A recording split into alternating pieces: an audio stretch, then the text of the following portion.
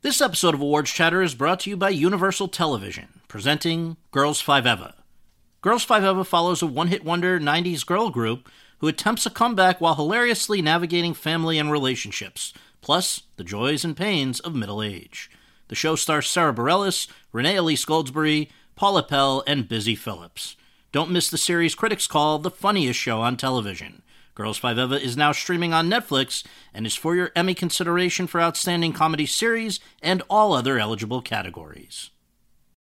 When you need mealtime inspiration, it's worth shopping Kroger, where you'll find over 30,000 mouth-watering choices that excite your inner foodie. And no matter what tasty choice you make, you'll enjoy our everyday low prices, plus extra ways to save, like digital coupons worth over $600 each week. You can also save up to $1 off per gallon at the pump with fuel points. More savings and more inspiring flavors make shopping Kroger worth it every time. Kroger, fresh for everyone. Fuel restrictions apply.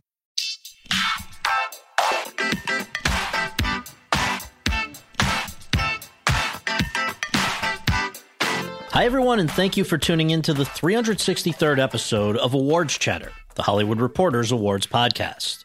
I'm the host, Scott Feinberg, and my guest today is a popular young actress who has racked up a wide assortment of credits over her 2 decades in the business. From blockbusters like 2004's Mean Girls, 2008's Mamma Mia, and 2010's Dear John, to edgy indies like 2009's Chloe and 2013's Lovelace, to award-winning picks like 2012's Les Miserables and 2017's First Reformed, not to mention 4 seasons on the acclaimed HBO drama series Big Love.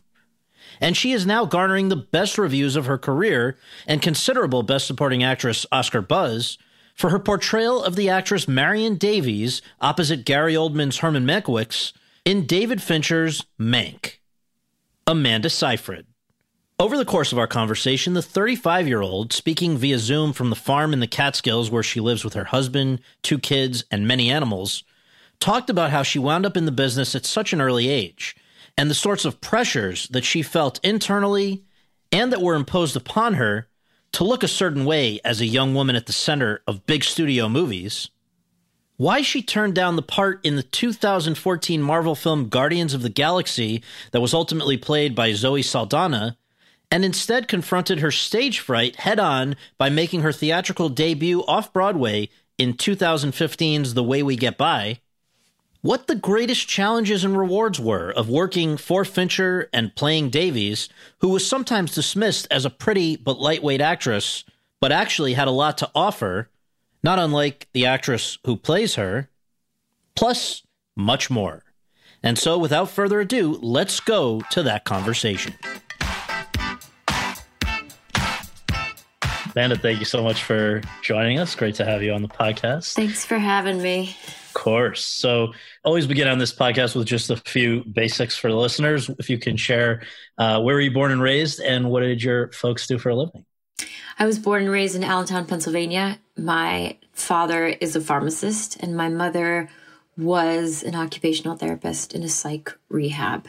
So before acting entered the picture, I think at a very young, even younger age, was modeling. So how does somebody from Allentown, Pennsylvania get into modeling in New York, I would assume?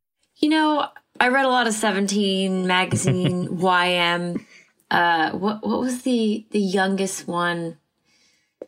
YM, and there was another, I forget what it was. I modeled for it once. And it was like really glamorous, and it felt like it was out of left field. It felt like it was special. It was ridiculous. I mean, you got to picture like a 10-year-old just wanting to be a supermodel. Yeah. You know, wanting to be Cindy Crawford. And I didn't really know what that meant. I just knew that it seemed very glamorous and fun, and people made you look nice, and you got to wear pretty clothes. But it was very simple. Was it a matter, though, of somebody kind of, you know, you hear these stories about somebody coming up to like a parent and their kid at the mall or something? Like, how did this even get started? Actually, my second cousin worked at one of the local modeling agencies in Allentown, and I was like, I want to go there. I want to learn. And of course, you buy these classes that are maybe $1,000, and they teach you how to walk on a catwalk, and they take pictures of you. And I remember going to the mall, going to my favorite store at the time, which was a store called Limited 2 for kids, and buying a silver biker jacket, a faux leather jacket. It was just bright silver, and buying it for a photo shoot. And then I ended up modeling for Limited 2, which was like, it was really exciting for me because we had one in our local mall. So I'd go to school and, kids knew that it's really dreamy. But that's probably one of the reasons it felt like it's something that I could easily do, because it was local and my cousin was into it. So how then does that kind of give way to acting? Because it seems like we're still in your like early teens even before teens when the modeling was starting. But when did acting start and how? Acting started when I was probably 3. My daughter's 3.5, and she's absolutely going to be an actor among many things. But I have an instinct, like, she's born with it. I mean, she has 2 parents that are actors. It's just something that I always wanted to perform. And I think modeling was just one of the directions I could go in order to perform in some way. And what ended up happening was I did some local theater. I played a party kid in Christmas Carol, and I played like a rat in Wind in the Willows. And it's at a great theater. And then I auditioned for Fiddler on the Roof at the Pennsylvania Youth Theater, which is actually pretty prestigious, and totally didn't get any part. And I knew, okay, that's also something that I really, that I'm passionate about, but that seems so much harder than modeling because you actually need some other type of skill. My modeling agency that I ended up connecting with in New York City, because New York was only really an hour and 45 minutes from Allentown on a bus. I ended up being thrown into audition rooms, truly like scary audition rooms for Warner Brothers pilots. I remember meeting Rebecca Scholl, who played Faye on Wings, which was my favorite show. She was in one of the waiting rooms, and I was like, oh my God, I haven't made it. And I think it was like a vampire show. Of course, I didn't get the job, but I just found myself in those rooms and was pretty terrible for a while. Well, so the first ones that actually seem to have come through would have been right in the late 90s, I guess, graduating from like day player things on some soaps, Guiding Light and whatever, to more regular appearances on soaps, As the World Turns and All My Children, all that. And I see, in that same period, there's a Law and Order guest spot. There's a lot of stuff that, for young actors in New York, I think I know people who were in a similar boat. It's like, that's a nice, solid start, but it wasn't, you weren't on the fast track to being a star at that point. So, well, what was it like when you were still in regular school? Yeah, I have graduated when I was 17, like as a senior from Allen High School. I didn't really work that much, luckily. I mean, I guess I would have rather have been working because I hated school, but I didn't work that much and it didn't get in my way. I was still doing honors classes with my friends and I was still playing tennis all 4 years. I was terrible at it, but I was still very committed to it. And work kind of weaved its way in and out of my high school experience, except senior year. Of course, that was half of the year. I think I made 80 days. And my principal was like, of course you can graduate. I mean, if you do all your credits all the other years, it's like you don't have much to do anyway. So he was really supportive of that because I was actually like really working then. Yeah. I was doing a lot of days on All My Children. Mm-hmm. Yeah. And you've talked about in some other stuff I've read just prepping for this that, school itself was not a good time. I guess you ironically, you dealt with some mean girls.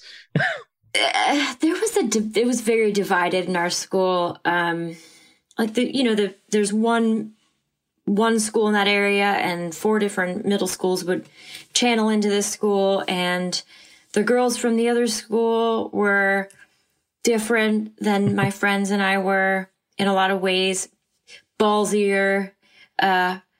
And I didn't feel like I ever fit in even with my own group of friends. And I'm telling you that as someone who's still very close friends with 3 of them. Like we're all really still very tight. And I still didn't feel like I fit in. And I think that was just because there's just a hierarchy everywhere, I guess. And yeah, I didn't like it.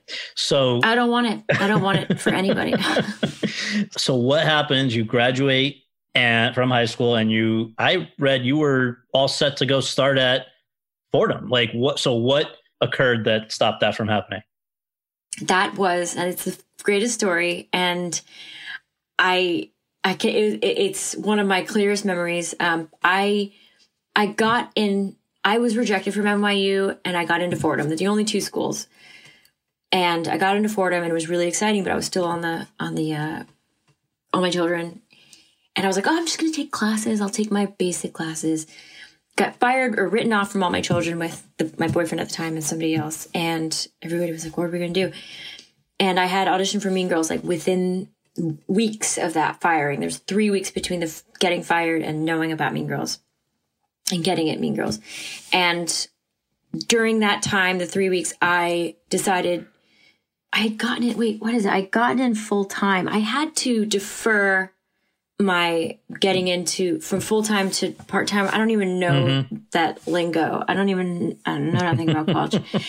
And I paid for like $3,000 for the English composition class, the first class you take, 101, and I flew out to LA right before a week before the class started, flew out to LA, auditioned for Regina with my mom.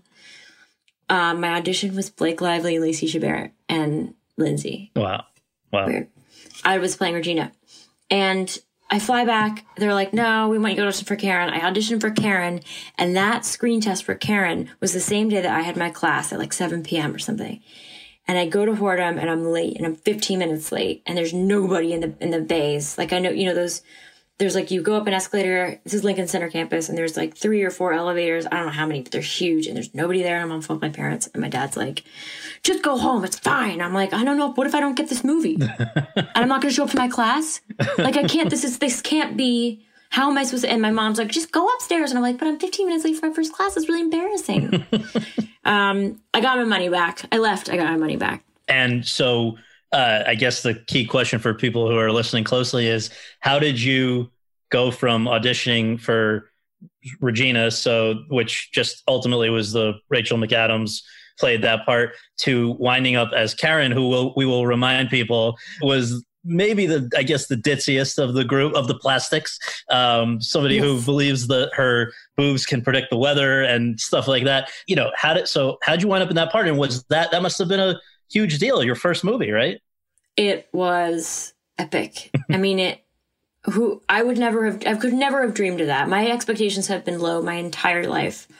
For good reason. I just don't want to be disappointed. I hate being disappointed. So I never expected anything like this. And of course it just happened. But I think it was that I had auditioned for a lot of things at that point because I was 17. And so from 15 to 17, when I was getting more active on my As the World Turns, and I turned 16 and I got All My Children. And that year I had gotten a new manager and I was auditioning for a lot of stuff that I realized I was really into. Like I really wanted to be an actor. And that was senior year. And I would go in and out of auditions. And I guess that was the summertime because we ended up shooting in September. So it was probably around July. I was reading the script and I was working with my manager.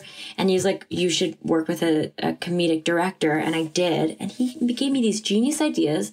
I was able to implement them. I was able to the 2 of us together made a really great audition. And I went into the room and I kept going and I got another audition and the callback. And then that ended up, Mark Waters was like, oh, she's good. She's funny. And they were like, well, she doesn't really fit into this Regina role because I screen tested in LA.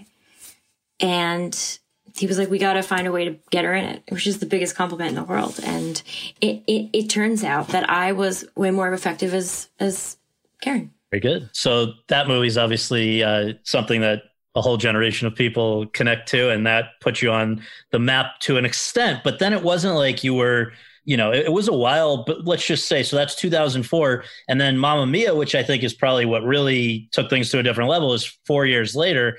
In the meantime, let's just talk about what was going on, because I assume that this is after Mean Girls is when you auditioned for another part that you didn't get, the one that you went out for, but on Veronica Mars. Yeah. Okay. I wasn't ready for that though. Not to play the title character yet. Right. Okay. Lily Kane. That was a better role. Yeah. Better suited for me. Yeah. And so that's happening around this time. That was 11 episodes over a period of between 2004 and 2006. Also a couple of smaller,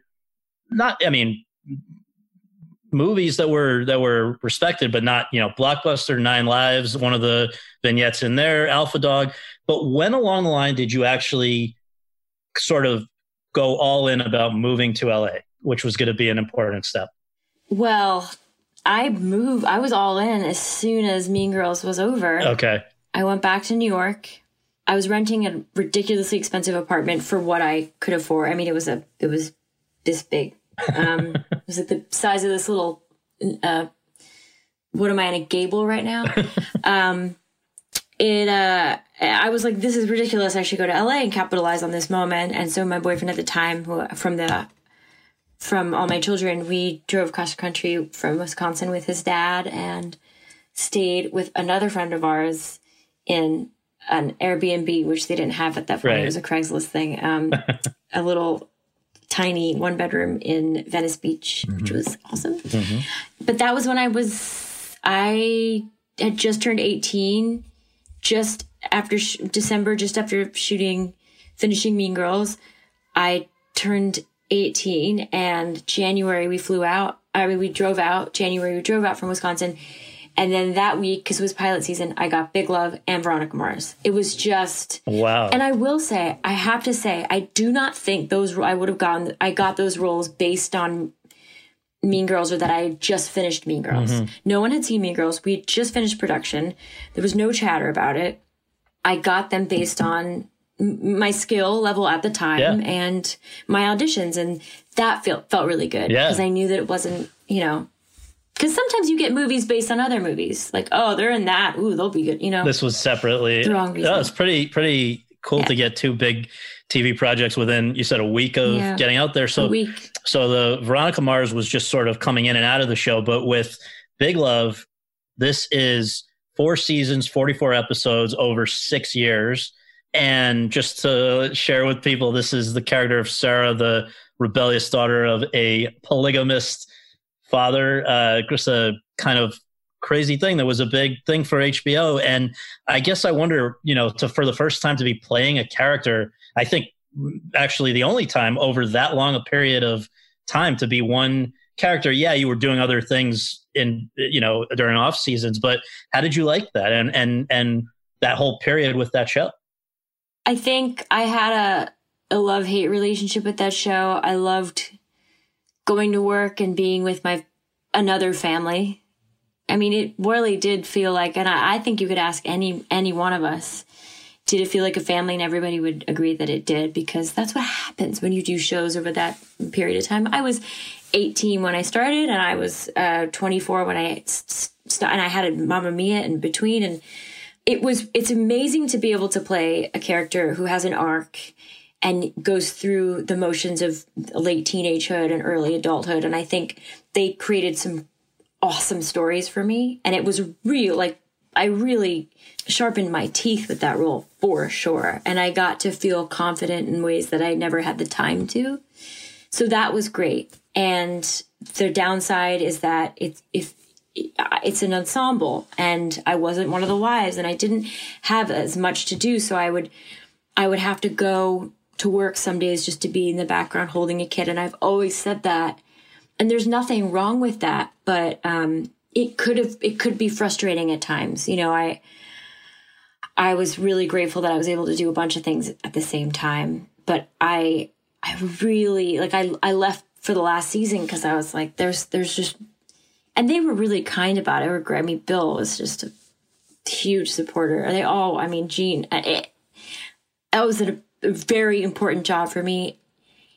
And well written, everything, quality, just just the whole thing was amazing. But I was at an age where I felt a little stuck by the end. Sure. And obviously, as you say, right in the middle of this is when the first major game changer happened, which was, again, Mamma Mia. So just, not that there are too many people who haven't seen the movie, but just setting it up. Sophie, this girl who's about to get married, wants to know who her real father is. This is your first leading role in a movie. Your mother is played by Meryl Streep. Just how did it even come about? Because again, it's not like, as you said, it's not like Mean Girls opened up a flood of opportunities or that you were a lead on these TV shows that you were doing. So how did that happen? Well, I was singled out a little bit because it was a musical and I could sing. That was a major element, I think, to getting that role. And I also think they weren't really looking for anybody that had star power. They already had Meryl Streep. Right. They already had ABBA. They already had the business behind it with the show. God, when did that show come out? I didn't even know about it. Mamma Mia, the show. Yeah, I think it was like a few years earlier in the early 2000s, right? Yeah, I mean, that's the thing. I had never seen it, and I saw this beautiful brunette, curly-haired girl with the wedding dress, and when I thought of Mamma Mia and auditioning for it, I'm like, well, I don't have brown hair. But, I thought I had to be Greek, and I'm like, I'm the farthest from Greek, but we'll see. And then I ended up seeing it in Vegas, and I was just, I'm total shoo-in. Yeah, for sure. But it also just looked so fun. So I just think that was based on, it had to have been based a little bit on work ethic or something that, or being able to trust me in some way, because Playtone also produced it. Mm-hmm. This is Tom Hanks. I know. Production company. It's Tom Hanks. Yeah. Tom Hanks, Gary Getzman, that was their baby. Big Love was their baby. And it had to have had something to do with it. They've never ever mentioned it to me, but I imagine it wasn't, it was just a lot of elements go into stars align. I mean, stars have to align, Yeah.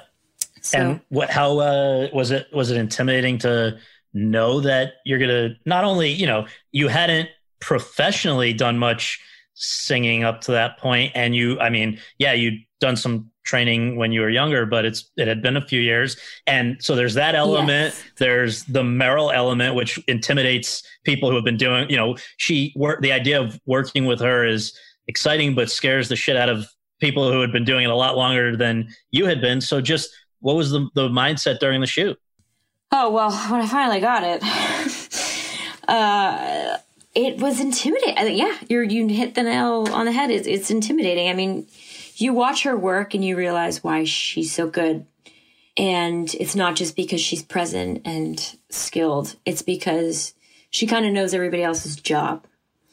And that was the first time it clicked for me. Oh, I need to really be paying attention to these people's jobs. I mean, Big Love, I was just going on set and I knew everybody by name and we socialized and laughed, but I didn't really give a shit about what they did.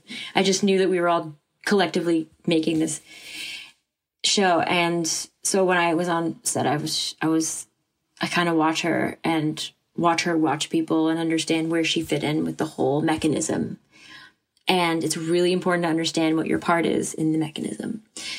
Because if you're not there, how can you expect somebody else to be there, right? It's just, that's work ethic too.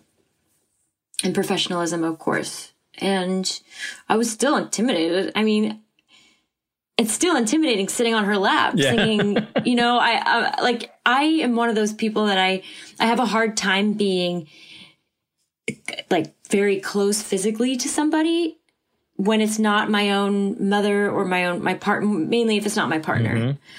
Sitting on her lap, you know what I mean? It's just the things that were going through my mind when I'm supposed to be thinking about, her getting my, nails right when she's painting them and being sad and singing at the same time and listening to her at the same time and seeming like a daughter. I was like, am I too heavy for her? I wonder how uncomfortable she is. I hope my breath doesn't smell.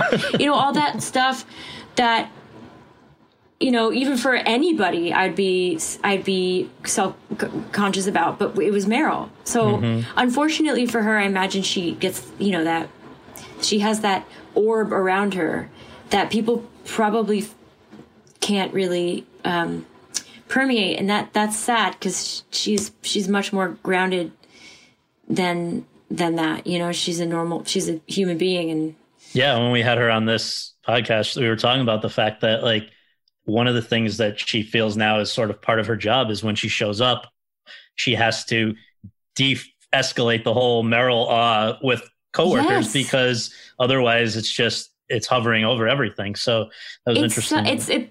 It's definitely, I mean, I get a little bit of that, you know, just from being in the, you know, public figure, but she's an entirely different playing field, and it just must be hard to break that every time she walks into a new room. And I just think it's just a bummer, but she does. I mean, she brings you down pretty quickly. When I first met her, actually, it was during a fitting with Ann Roth, and who actually lives very near Allentown. And she said, "Oh, we just love you in our house because of Mean Girls. Because she and her daughter, we just love you in our house." And I was like, "Oh, that's how she does it." Right. I feel good now. Yeah. It's just like I feel seen, and and I think it's a kind thing to do. Yeah. Because, you know, she knew I was intimidated. Of course. I mean, it would be weird if you weren't. So, so this movie with, you know, all the buildup and the publicity, and, you know, for the first time, you're probably seeing yourself on giant billboards and all of that stuff. So when it comes out and does really well and everybody's seeing it and that continues, you know, it's not like that lets up. It's on airplanes, then it's everywhere. How did your day-to-day life change because of that movie? More people stopping me on the street, more press, more opportunities, more parties. You know, it's just more of the Hollywood thing, because I lived in Hollywood.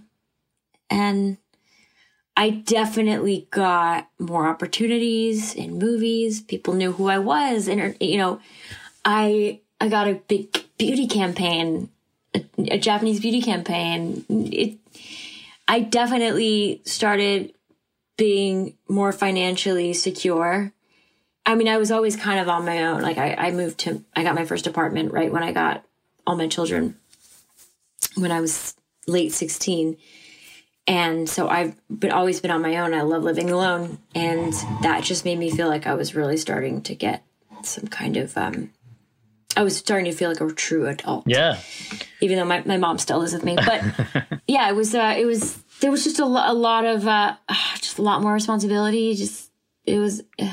Well, everything changed. Let's talk about the roles that I believe were not already in the works before that. I would think these started to come out of it. So there's two in 2009 that were pretty notable. Jennifer's Body, written by Diablo Cody, coming off of Juno. You're the nerdy best friend turned assassin.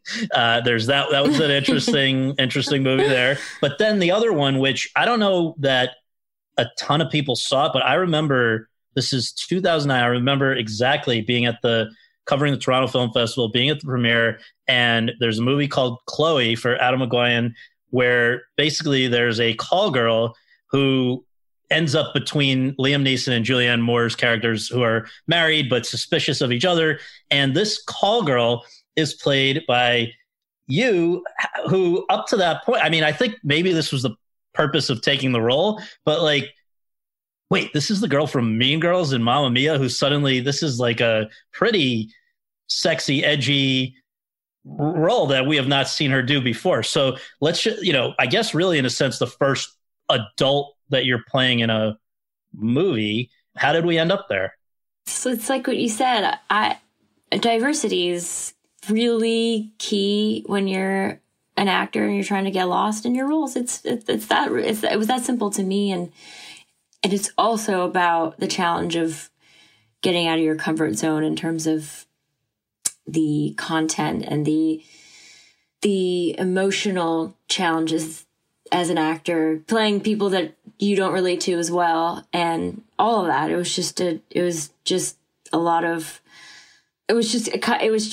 departure. That was my first major departure from, I think, the industry's perspective, or people that did know me by that point, and for me personally. So that was why. Yeah. And Adam McGuire is God, it was the first time I ever felt like I was a real collaborator, that I was a peer. Mm-hmm. It's the first time I felt like I was on a level playing field with these incredibly talented people like Julianne and Adam. Just, it was just... Well, and we should say also, I think that, correct me if this is wrong, but so Jennifer's Body, I think, had been produced by Jason Reitman.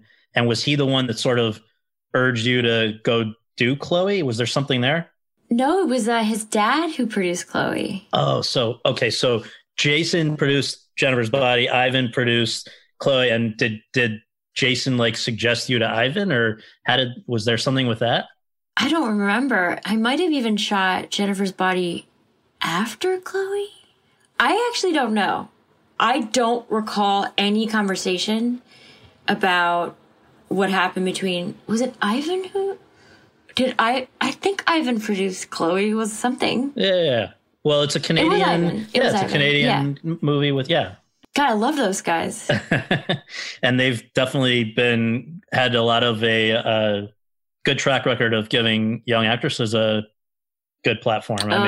So also, I think one of the crazier things to do with Chloe, and not to harp on this, but I remember now, wasn't it like towards the end of the shooting that this terrible tragedy happened with Liam's wife, and then he comes back like right after for a week and finished the movie right after he lost his wife. It's crazy, but I guess sometimes it helps you.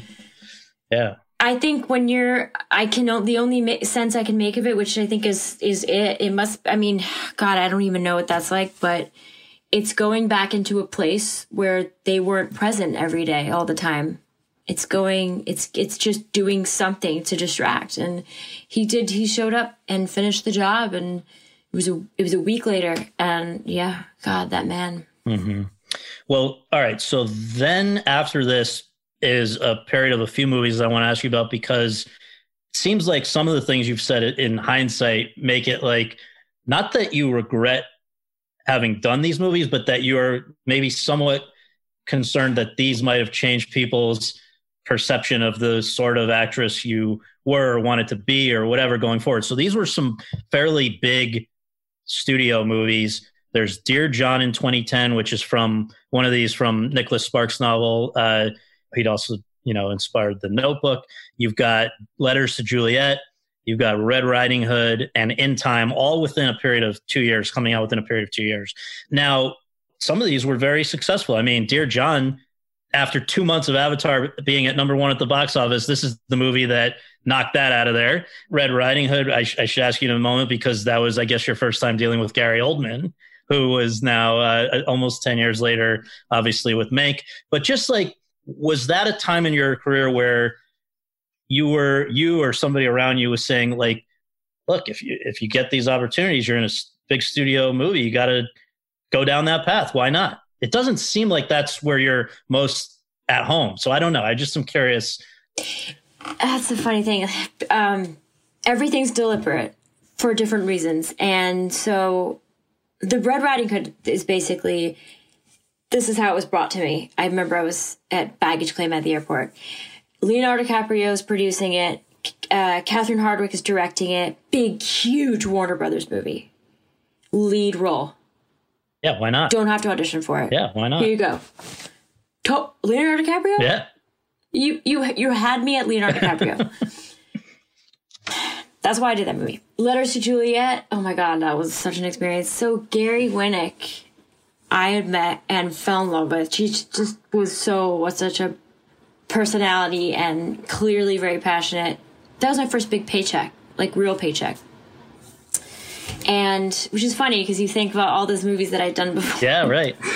You can imagine being a young woman in Hollywood. Yeah, right. There were no paychecks, which is still, well, yeah. And so that's another great thing. And it was being produced by a lot of cool people. And I got to go to Italy. Which is like, duh. Yeah, these are all good reasons. Yeah. Vanessa Redgrave. Right. Yeah. And that was scary because that was the first time it was me. Mm-hmm. That was me. Like, I was the first, number one on the call sheet. And that was terrifying. So when that movie was about to come out, I was like, oh my God, box office really does mean so much. But before that was Dear John, and I wanted to be part of Dear John because The Notebook was such a huge thing for Ryan Gosling and Rachel McAdams, and it was a sweeping romance, and I love sweeping romances. So that was just, and there's worse things than having to be in a love story with Channing Tatum, I would think. Yeah. Oh my God. And it couldn't have been more perfect. He was so awesome. Lasse Hallström, like there's just a perfect, I had auditioned a bunch of times. So that was a big get for me. Right. And it turned out it did great, like you said, and knocked off Avatar. And that was my first experience.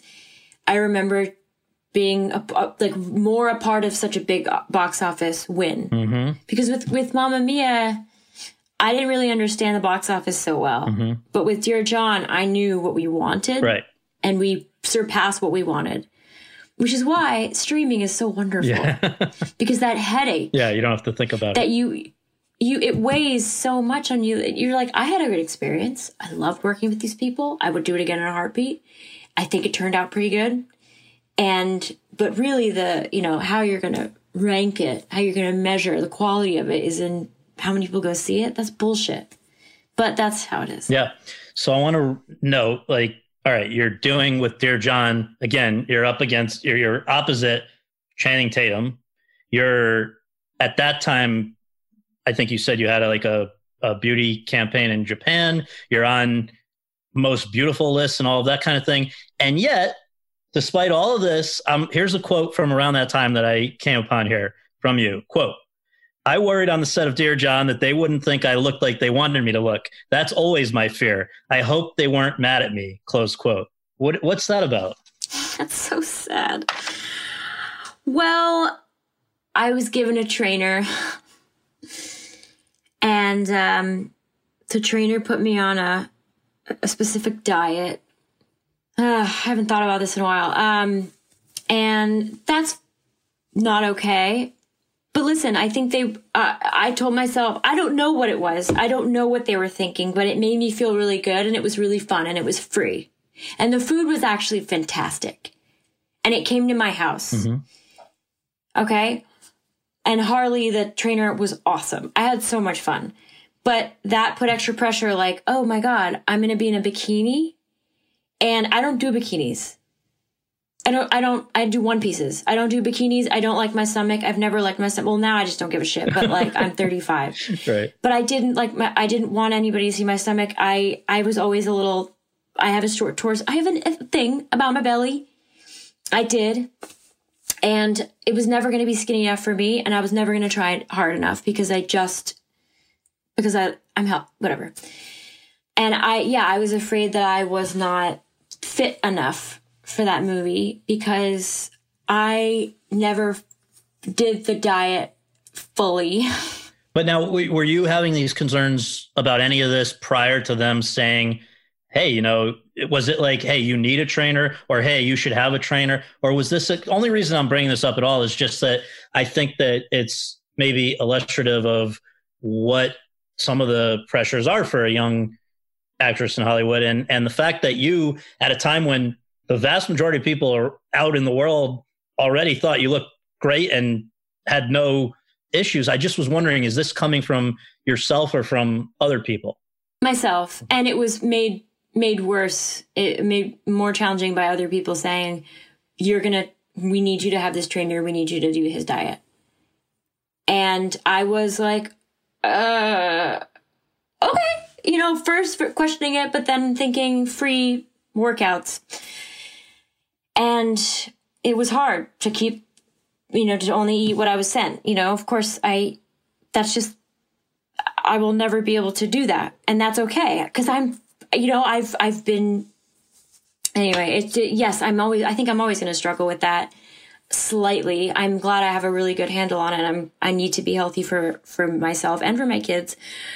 But that was not just then, that was all the time. I came into high school feeling like I needed to do more ab workouts. And the thing is, I was too lazy to actually do it. So I just gave myself a hard time for not doing it. And I will tell you, I was 10 pounds heavier until I was in my mid-20s because of all the free food on set. Yeah, yeah. And Big Love, you see me in Big Love, that was healthy. Mm-hmm. But I didn't see that as healthy. I was like, I gotta look like everybody else.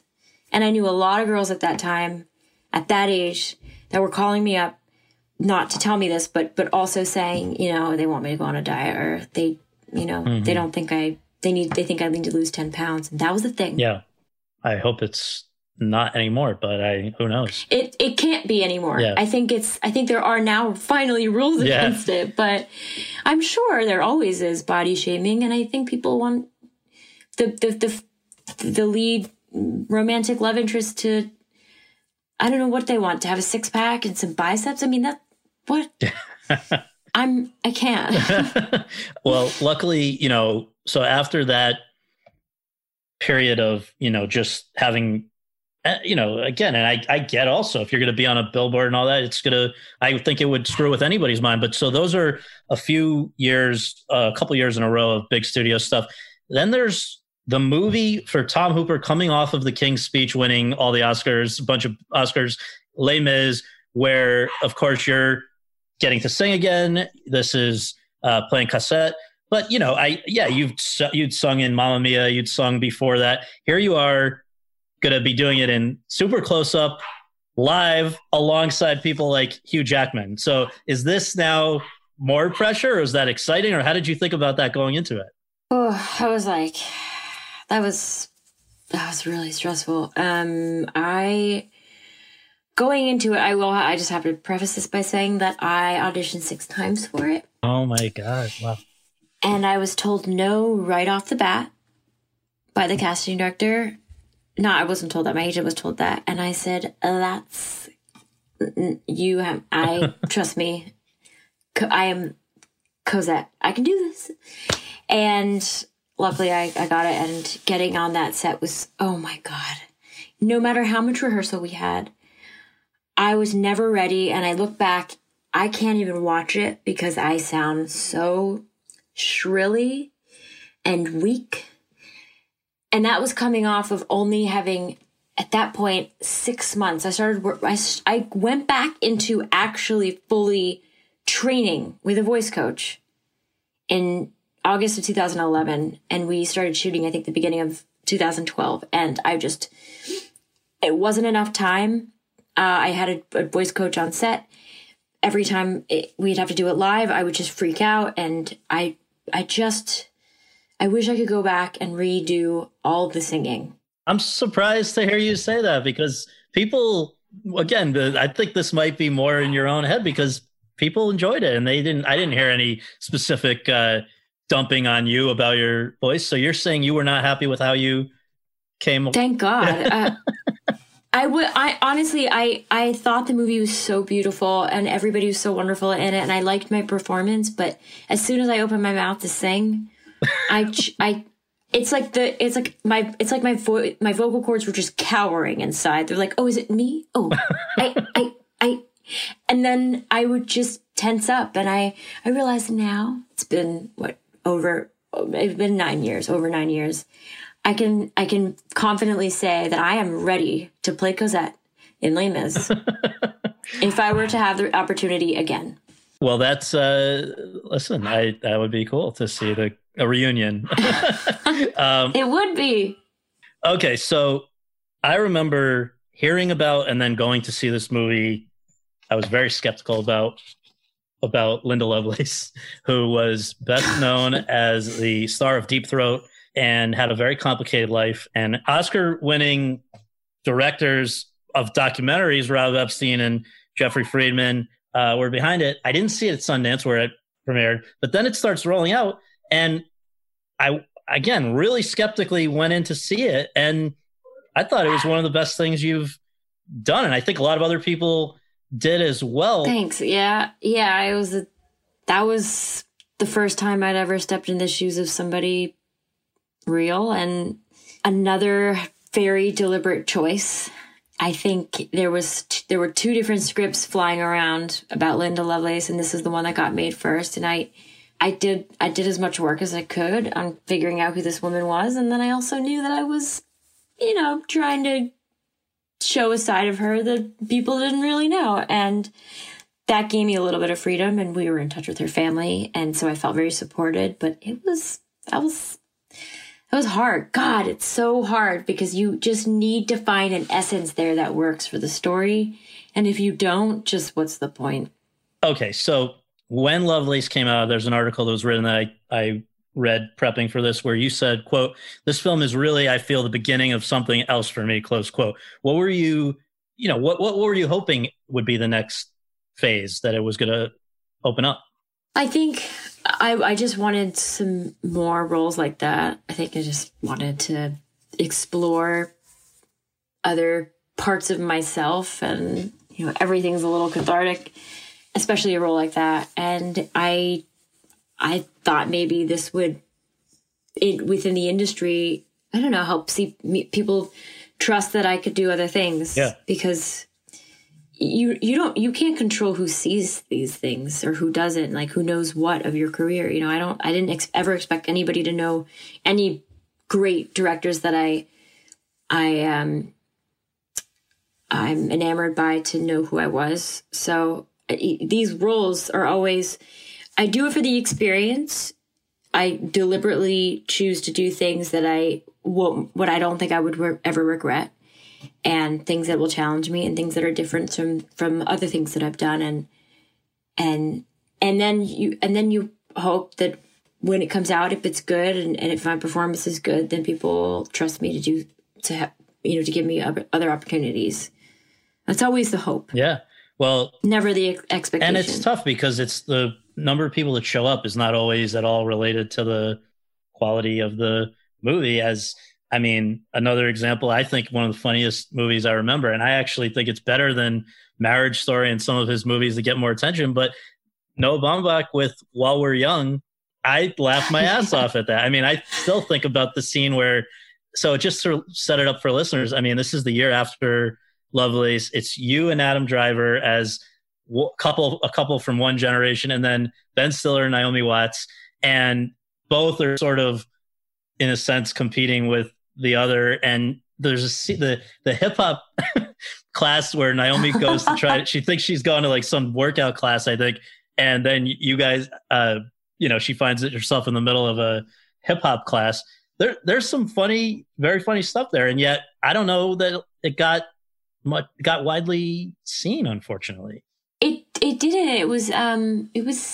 It went to Toronto the same year as something else. I think that I did, or maybe that was just that one. Maybe. Oh yeah, it was just that movie that year. But yeah, it was funny. It's funny how things hit and don't hit, but the experience of making it is always, you always have something to go back to. Yeah. It was hilarious. that was he's amazing, Noah. Like he knows what he's doing. He's very smart and dry, and makes a great points. Yeah. And I love watching his movies. So I think it would have been right around that time that you sort of acted on maybe something you've been feeling for a while, but hadn't done, which was essentially like getting the hell out of the center of things, whether that's LA or New York. What was and also passing on some things that on paper, you're probably supposed to do, right? The one that has come up is Guardians of the Galaxy, for instance. Somebody comes and offers you a Marvel movie. Theoretically, you're supposed to do that. It's a big payday. It can only be good. But what happened that made you say, you know what, I've got to kind of hit the brakes a little bit and just resituate myself a little bit? It was never to hit the brakes. I never wanted to slow down or hit the brakes. Even when I had kids, I accidentally had, I wasn't, that was never a plan. It was always a plan to have kids, of course. I didn't plan it then in both instances. So it was never a deliberate, like, I need to slow down or stop. It was just that I was afraid. There was two things. I was afraid of, oh my God, I remember I was sitting on my agent's couch, because my agent is also a very good friend of mine. I've been with her since I was 16. I was sitting on her couch and on the phone with the other agent because the offer had just come in, and I had just met with James Gunn. And I didn't want to be a part of the first Marvel movie that bombed. That's something, yeah. Because I said who wants to see a movie about a talking tree and a raccoon? Which is clearly, I was very wrong. And that was all based, not that the script was great. It was all based in not wanting to be that guy. Because if you are the star of a giant movie like that and it bombs, Hollywood does not forgive you. I've seen that people make I've seen that happen to people, and it was a giant figure, and I thought, is it worth it? And then the other thing is, I knew that it was, I knew the people who were blue had a lot of, they were sitting in makeup more than they were actually on set, and there was all green screens, and I thought, I don't want to be green for 6 months. I don't want to have to go to work and get green and then have a few hours to do my job and then get ungreen to just go back to work and get green again. I've done prosthetics before. It's not fun. Yeah. And so I made a good choice for myself for my life. But was this part of a larger thing though? Because isn't this around the same time that you moved to the Boondocks? Oh yeah. Right? I think, was that 2013? I did buy a place in 2013, but I always knew I was going to be wandering the earth working. I always knew that I just needed a home base, and I needed a place where I knew that I could thrive when I wasn't working and feel safe and be close to the city. So that was that choice. I always wanted to be upstate. Upstate. Yeah. It always seems so glamorous. Well, the other thing that in normal times is very associated with New York is theater, which is something you had not done at all, I believe, until 2015 when I went and saw at Second Stage, I think it was only 70 minutes, a show called The Way We Get By, Neil LaBute. And let's just remind folks, this starred, or let them know, because it's not a huge house. I mean, it's a small theater, and it was box theater, but really great. It was Thomas Sadoski, who actually is from, I talked to him about this. I'm from Woodbridge, Connecticut, a little tiny dinky place, which is adjacent to Bethany, Connecticut, where I believe he's from, and theater actor. And then yourself. Did you guys know each other even before that? Or was that where this, I think we're now 5 years, 1 marriage and 2 children later, right? I know. I did not know who he was. I had not seen him on the stage. You know, doing a play was always something I wanted to do because I understood it to be the biggest challenge for an actor, and the biggest, it gave you the most in return. And then you get to just walk away from it. And I always wanted to be on stage and experience that. And I don't know if I could ever do it again. God, that was terrifying. But I did have nights of just pure bliss where I just felt like I was flying. And I'm so glad that was my first play, because I was going to do a different play. I almost played Sylvia. Is it Sylvia? The dog? Yeah. I almost played Sylvia, and then that was a weird thing, because there was Julie White and myself and Bradley Whitford. We did the reading, and we were going to do the play, and then happened to Bradley and me. But that's just weird politics and business, I guess. But that was going to be my first show, and it was going to be on Broadway, and I was so excited about it because I was like, I love dogs. I'm playing a dog. This is the funniest play ever. And then when that didn't work out, I was like, oh God, I'm heartbroken. I'm so heartbroken that this just all of a sudden it fell into my lap, and then it was taken away from me. And I was like, I gotta get on stage. And then there was another show that was a possibility. And then this came along, and it was a 2-person play. And I don't know why I did that. It was like jumping to the deep end first. And I think thankfully I did. Would we have met each other? I'm sure. This was definitely amazing because we connected in such an amazing way. And I felt so safe with him on stage, even when I was having panic attacks. Yeah, well, that's what I was going to ask is you're talking about being excited to do theater, but at the same time, like a lot of people don't realize, a lot of actors have this, but why were you wanting to do that to yourself when you know that you have to some degree panic attacks or stage fright or whatever you want to call it? I thought that I would be all right. I really did believe when we were in rehearsal, I was finding so much. I was feeling so alive and so challenged and really very, very present. And just my almost, I don't know how to say it, my spirit was calm. I know that sounds could sound kind of weird, but I felt like that's where I needed to be. And that was the play I needed to be doing with the people I was doing it with. And when we had our first dress rehearsal and, the nights after that, I don't know what they're all called, but I felt like this is like flying. This is the first I've ever felt this. I don't even know the word. It was magical.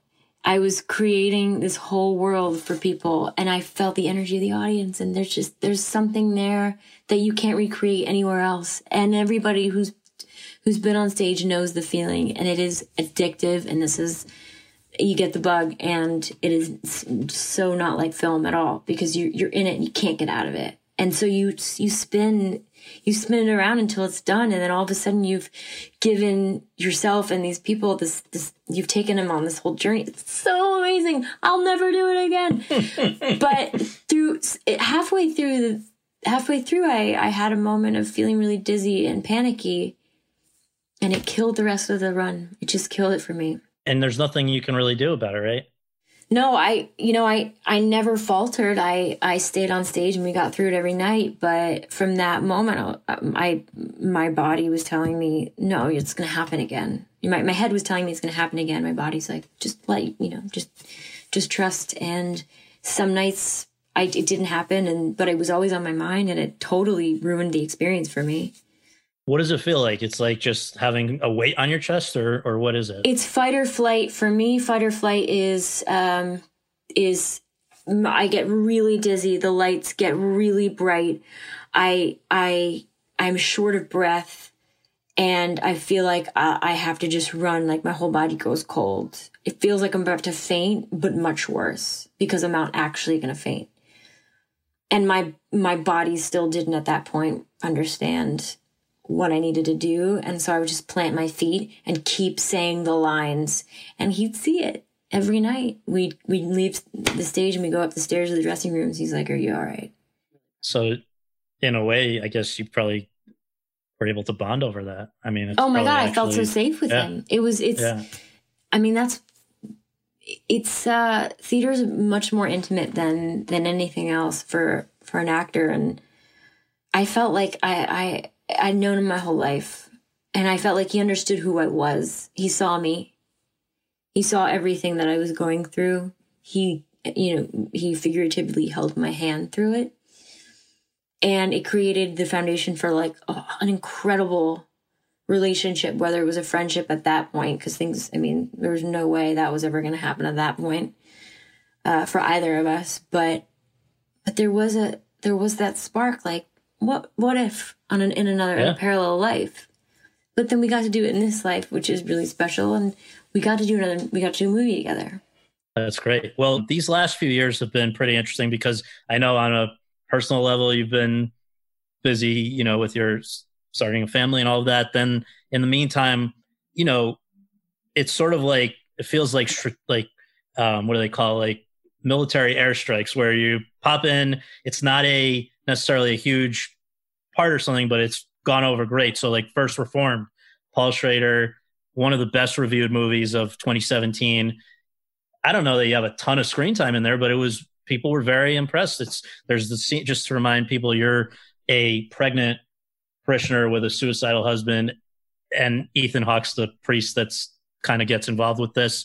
Then there's a few episodes of Twin Peaks, which has a cult following of its own. Another Mamma Mia in 2018.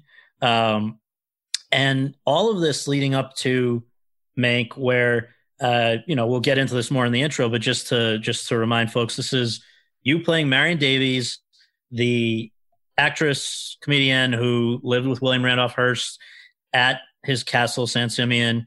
Here it's David Fincher.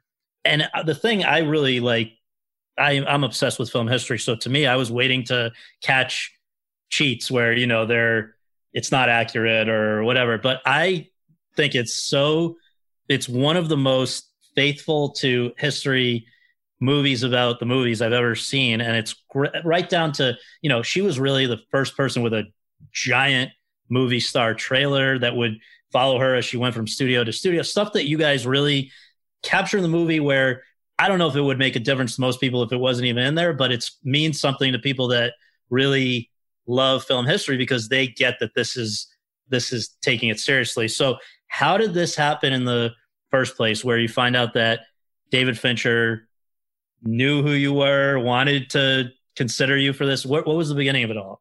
I was at Penn Station getting the train back up here. I remember what I was doing. What was I doing? Oh, I was working on a movie that I produced, tiny movie that we, I put blood, sweat, and tears into. And I think we were in rehearsals and I was going back up to home. I was going home, and my agent, Abby, calls me and says, Fincher's doing a movie called Mank about Herman Mankiewicz. And I was like, okay, that's great. And, they're asking your availability. There's a chance that, he would want you to be in it. And I was like, oh, okay. He knows me? Like, are you sure it's him and not just the casting director? And she's like, no, I'm speaking to the casting director, and yes, he's mentioned you. And I cried. It was a very teary train ride back. Why do you think you reacted that way? Because it seemed like the possibility came out of nowhere, and it couldn't have been more. I couldn't have felt more passion for something I didn't know anything about, because it was him. And because, again, no expectations, but you hear that and you can't help but go into that world and think, what would that mean for me? That would mean that somebody I truly have looked up to as a master for so long would allow me to enter his world. And for it, as an actor, as a human being, I was just, as an adult living in the world, to feel like I'm trusted enough to be even considered for something like this was a big deal. And it was very exciting. So at that point in time, how familiar were you with the name Herman Mankiewicz, the name Marion Davies, even Citizen Kane? If you're not somebody who grew up like obsessed with movies, maybe it's just a name. What was your familiarity with all this at that point? I'd heard of Marion. I could picture her when she mentioned the character. I have seen Citizen Kane when I was early 20s, getting into films, educating myself. Yeah. That was it. I didn't know who Herman Mankiewicz was. I knew that Mankiewicz was a name that I knew because Josh Mankiewicz is one of the Dateline anchors. Exactly. We've watched all of the Datelines in this household. There's not a one we have not seen. Right. And so I started, getting on my tiny computer and doing some research. And I didn't do much. I just got the call. And so that the part's yours, or you have to come in and meet David, or what was the process? We had a Zoom call. It was the first time I used Zoom because I didn't know. I didn't know about Zoom. So I had to download it first on my computer, and then I called in on a night that I'd worked many, many hours, and I'd read the script that day between shots and most of during my lunch break. I'm a slow reader. It was a lot to do in one day. And I'm playing a suicidal mother in postpartum. It was heavy stuff. Yeah. So I talked to him from like 10 at night to like 11:15. By the time we got off the phone, and he just talked to me about it. And we had finally, after 45 minutes or whatever of him explaining how he was going to shoot it and what it was going to be and what it meant to him and all that, we finally started talking about the script and how I felt. He was asking me questions about how I felt about certain scenes. And I got to tell him how I felt because I felt like I had things that I wanted to say. And he gave me the opportunity, and we had a back and forth about it. And I felt like he heard me and we talked about Marion and what he wanted from Marion. And I guess by the end of that conversation, I was in, because then we were talking about schedule. And the schedule was like, I didn't know if I was going to be able to actually pull it off, because I had to get another movie that I was doing after that. But the point was, I wasn't supposed to be working at all. I was actually going to try to take time off because my sister was having a baby. And I was going to go out to LA, and I was going to be her doula. And I was going to help them over Christmas in LA, and I was going to be there with my daughter, my mom, everybody. And after my passion project that I was like pouring everything into, I was like, I'm going to be done. And I ended up getting into this other movie, Things Heard and Seen, because it was just really too good to pass up, because they were shooting up here in Pine Plains and Kingston. So it was my neck of the woods, and it was so fun. And then Mank happened. I was like, God, I can't believe this. I don't know how I'm going to do this. And I honestly still don't know how I did it, because I was getting on midnight flights and landing at 6 a.m. and going for 8 a.m. rehearsals and flying back, and then coming back in at 5 a.m. on Mondays. It was horrible, but the best thing ever, because I got to be in Mank, I guess. Yeah. Well, question about Marion Davies. And this is something that, I want to be careful how I say this, because I don't want it to come to be misinterpreted in any way, but I wonder if you felt any kinship with Marion, who was always described, this is this pretty young actress who's good to have in the business and all of that, but was basically underestimated for a lot of her career. Even after, it didn't help that they, in Citizen Kane, basically had the person playing her be a drunk loony. But even apart from that, I don't think she ever really got the opportunity or the respect that she wanted and probably deserved. So I wonder if for you, if there was any relationship to that. And then the fact that is coming as a result of playing her, the more respect and accolades and all that. Just am I imagining something here, or is there anything to that? It is kind of amazing that, well, first, it's kind of amazing that Marion was definitely underestimated and but just not as respected, I think, as she would have been today. I mean, she did a lot of movies. From the movies that I saw, she was effervescent. She was the girl you wanted to know more about, and she was hilarious. And she's kind of reminded me in some ways of Karen, in that she,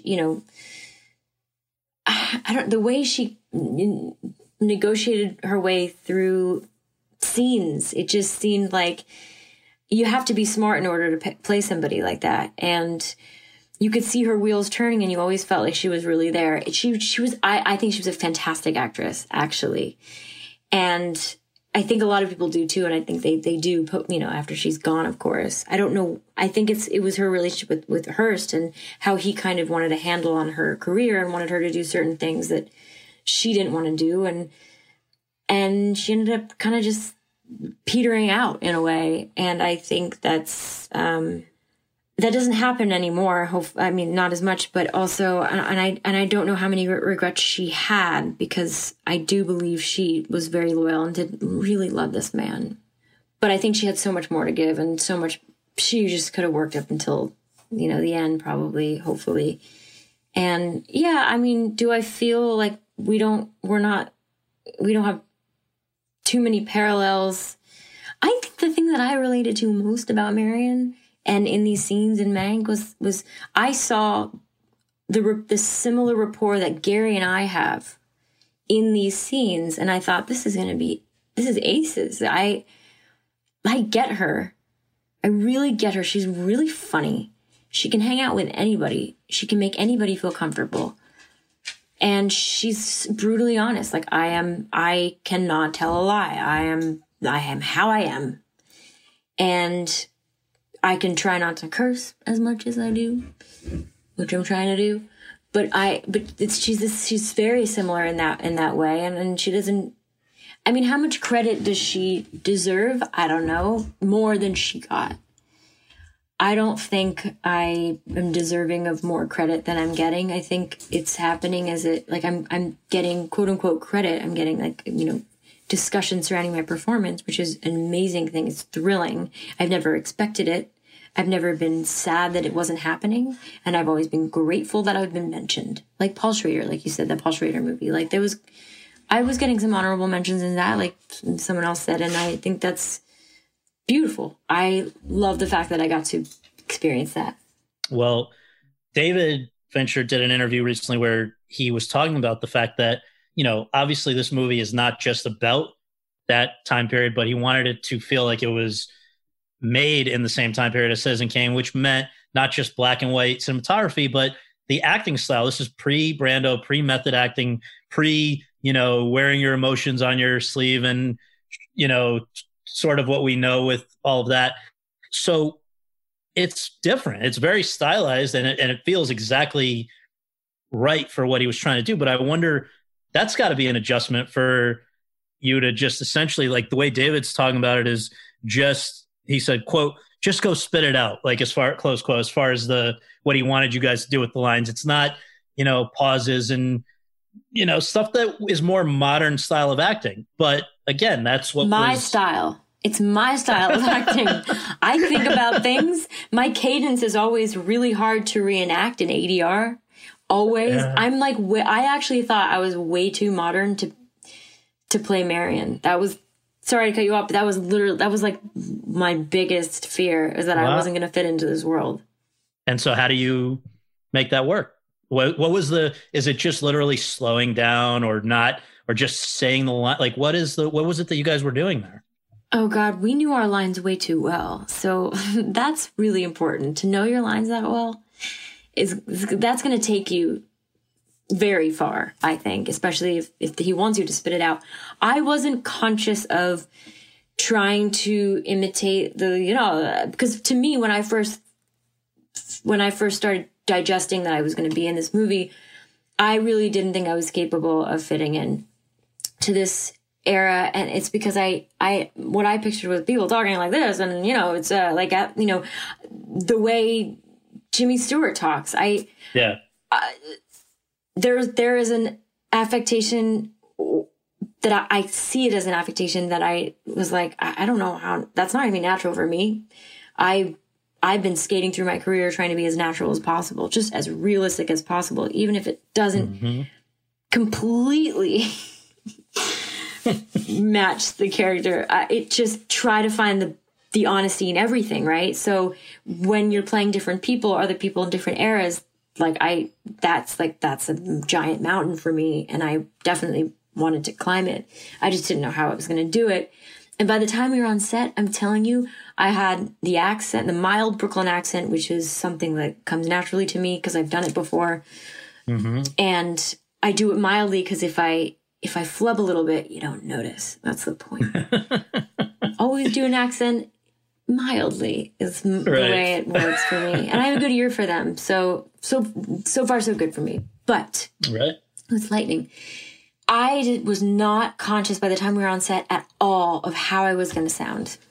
Because if I was, it would have just ruined the experience. Well, so here's the other part of that question, I guess, is it's not news to anyone that David does a lot of takes. I mean, this is something there, and it's worked for great directors forever. I mean, back in the era that you guys are portraying, that was William Wyler. And then every generation since, there's somebody that does it. And I wonder what your understanding is of why David likes to do so many takes. I don't know if there was a specific scene that you were referencing when you were talking about, there was one that might have taken a week and 200 takes to get. I would love to know which one that is, but just what's your understanding? Like, I would be saying, if I'm not an actor, but I would think what are you looking for after that? What is something going to be different? How many ways can you do something? So was it something that how did you respond to it, and what did you make of it?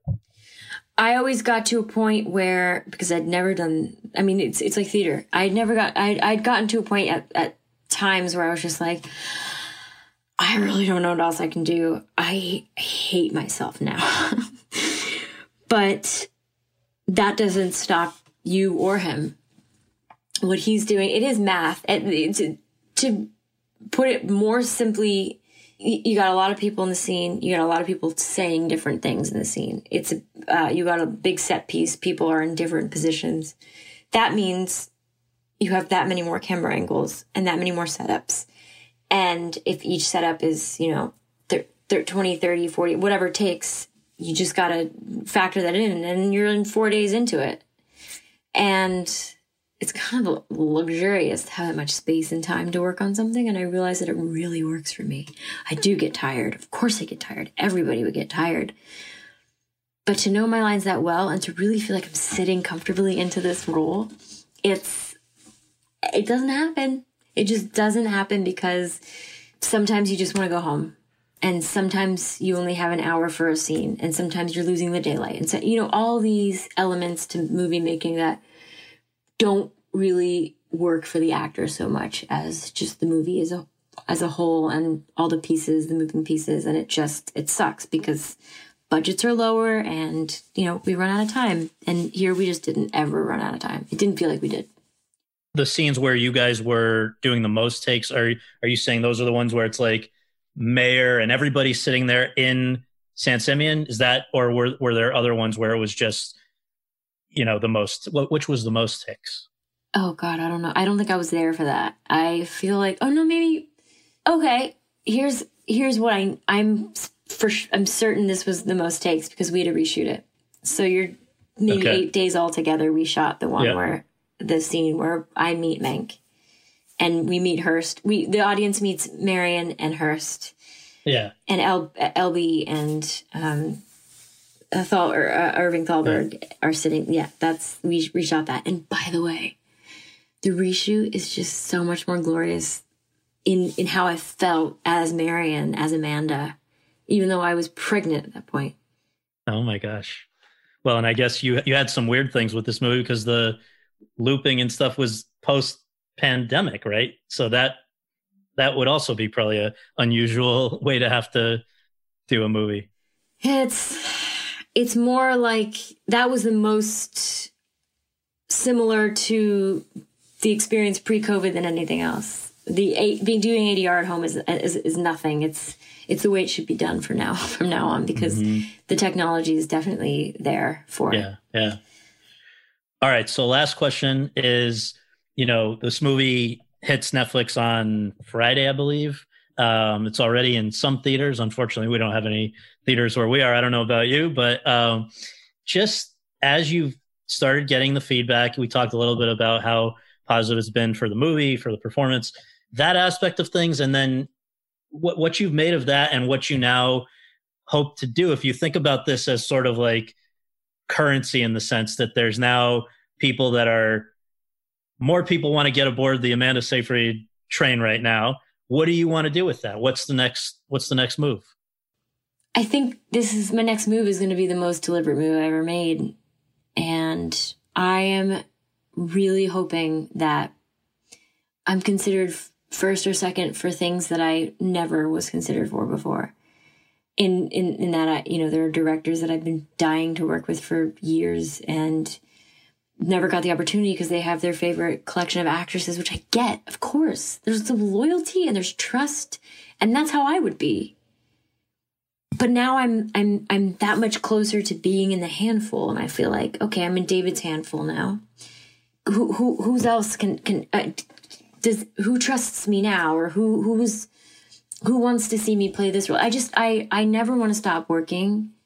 And I think I could afford to do less in terms of just having a full family at this point. I don't want to work all the time, but when I work, I want it to be fucking good. And I want it to be like an experience I had on Mank. That's what I want to do. I want to work with a director who knows exactly what they want. And I never have to worry about anything but my performance. It's gold. And I totally I feel like a kid now. I feel like it's the best I've ever felt. It's the most solid I've ever felt. It's the most thrilling experience, the most thrilled I've ever been, I got this opportunity. I showed up. The movie's amazing. I feel good about my performance.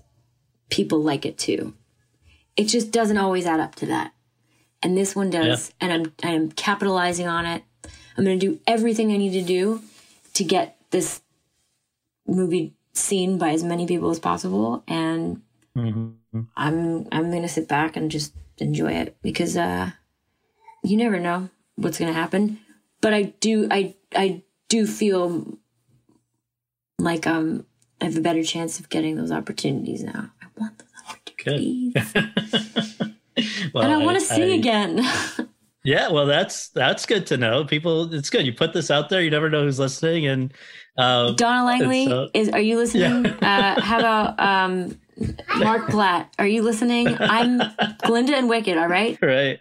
So let me let you go do your thing. But thank you so much for this, and enjoy the ride. Bye, guys. Thank you. Bye.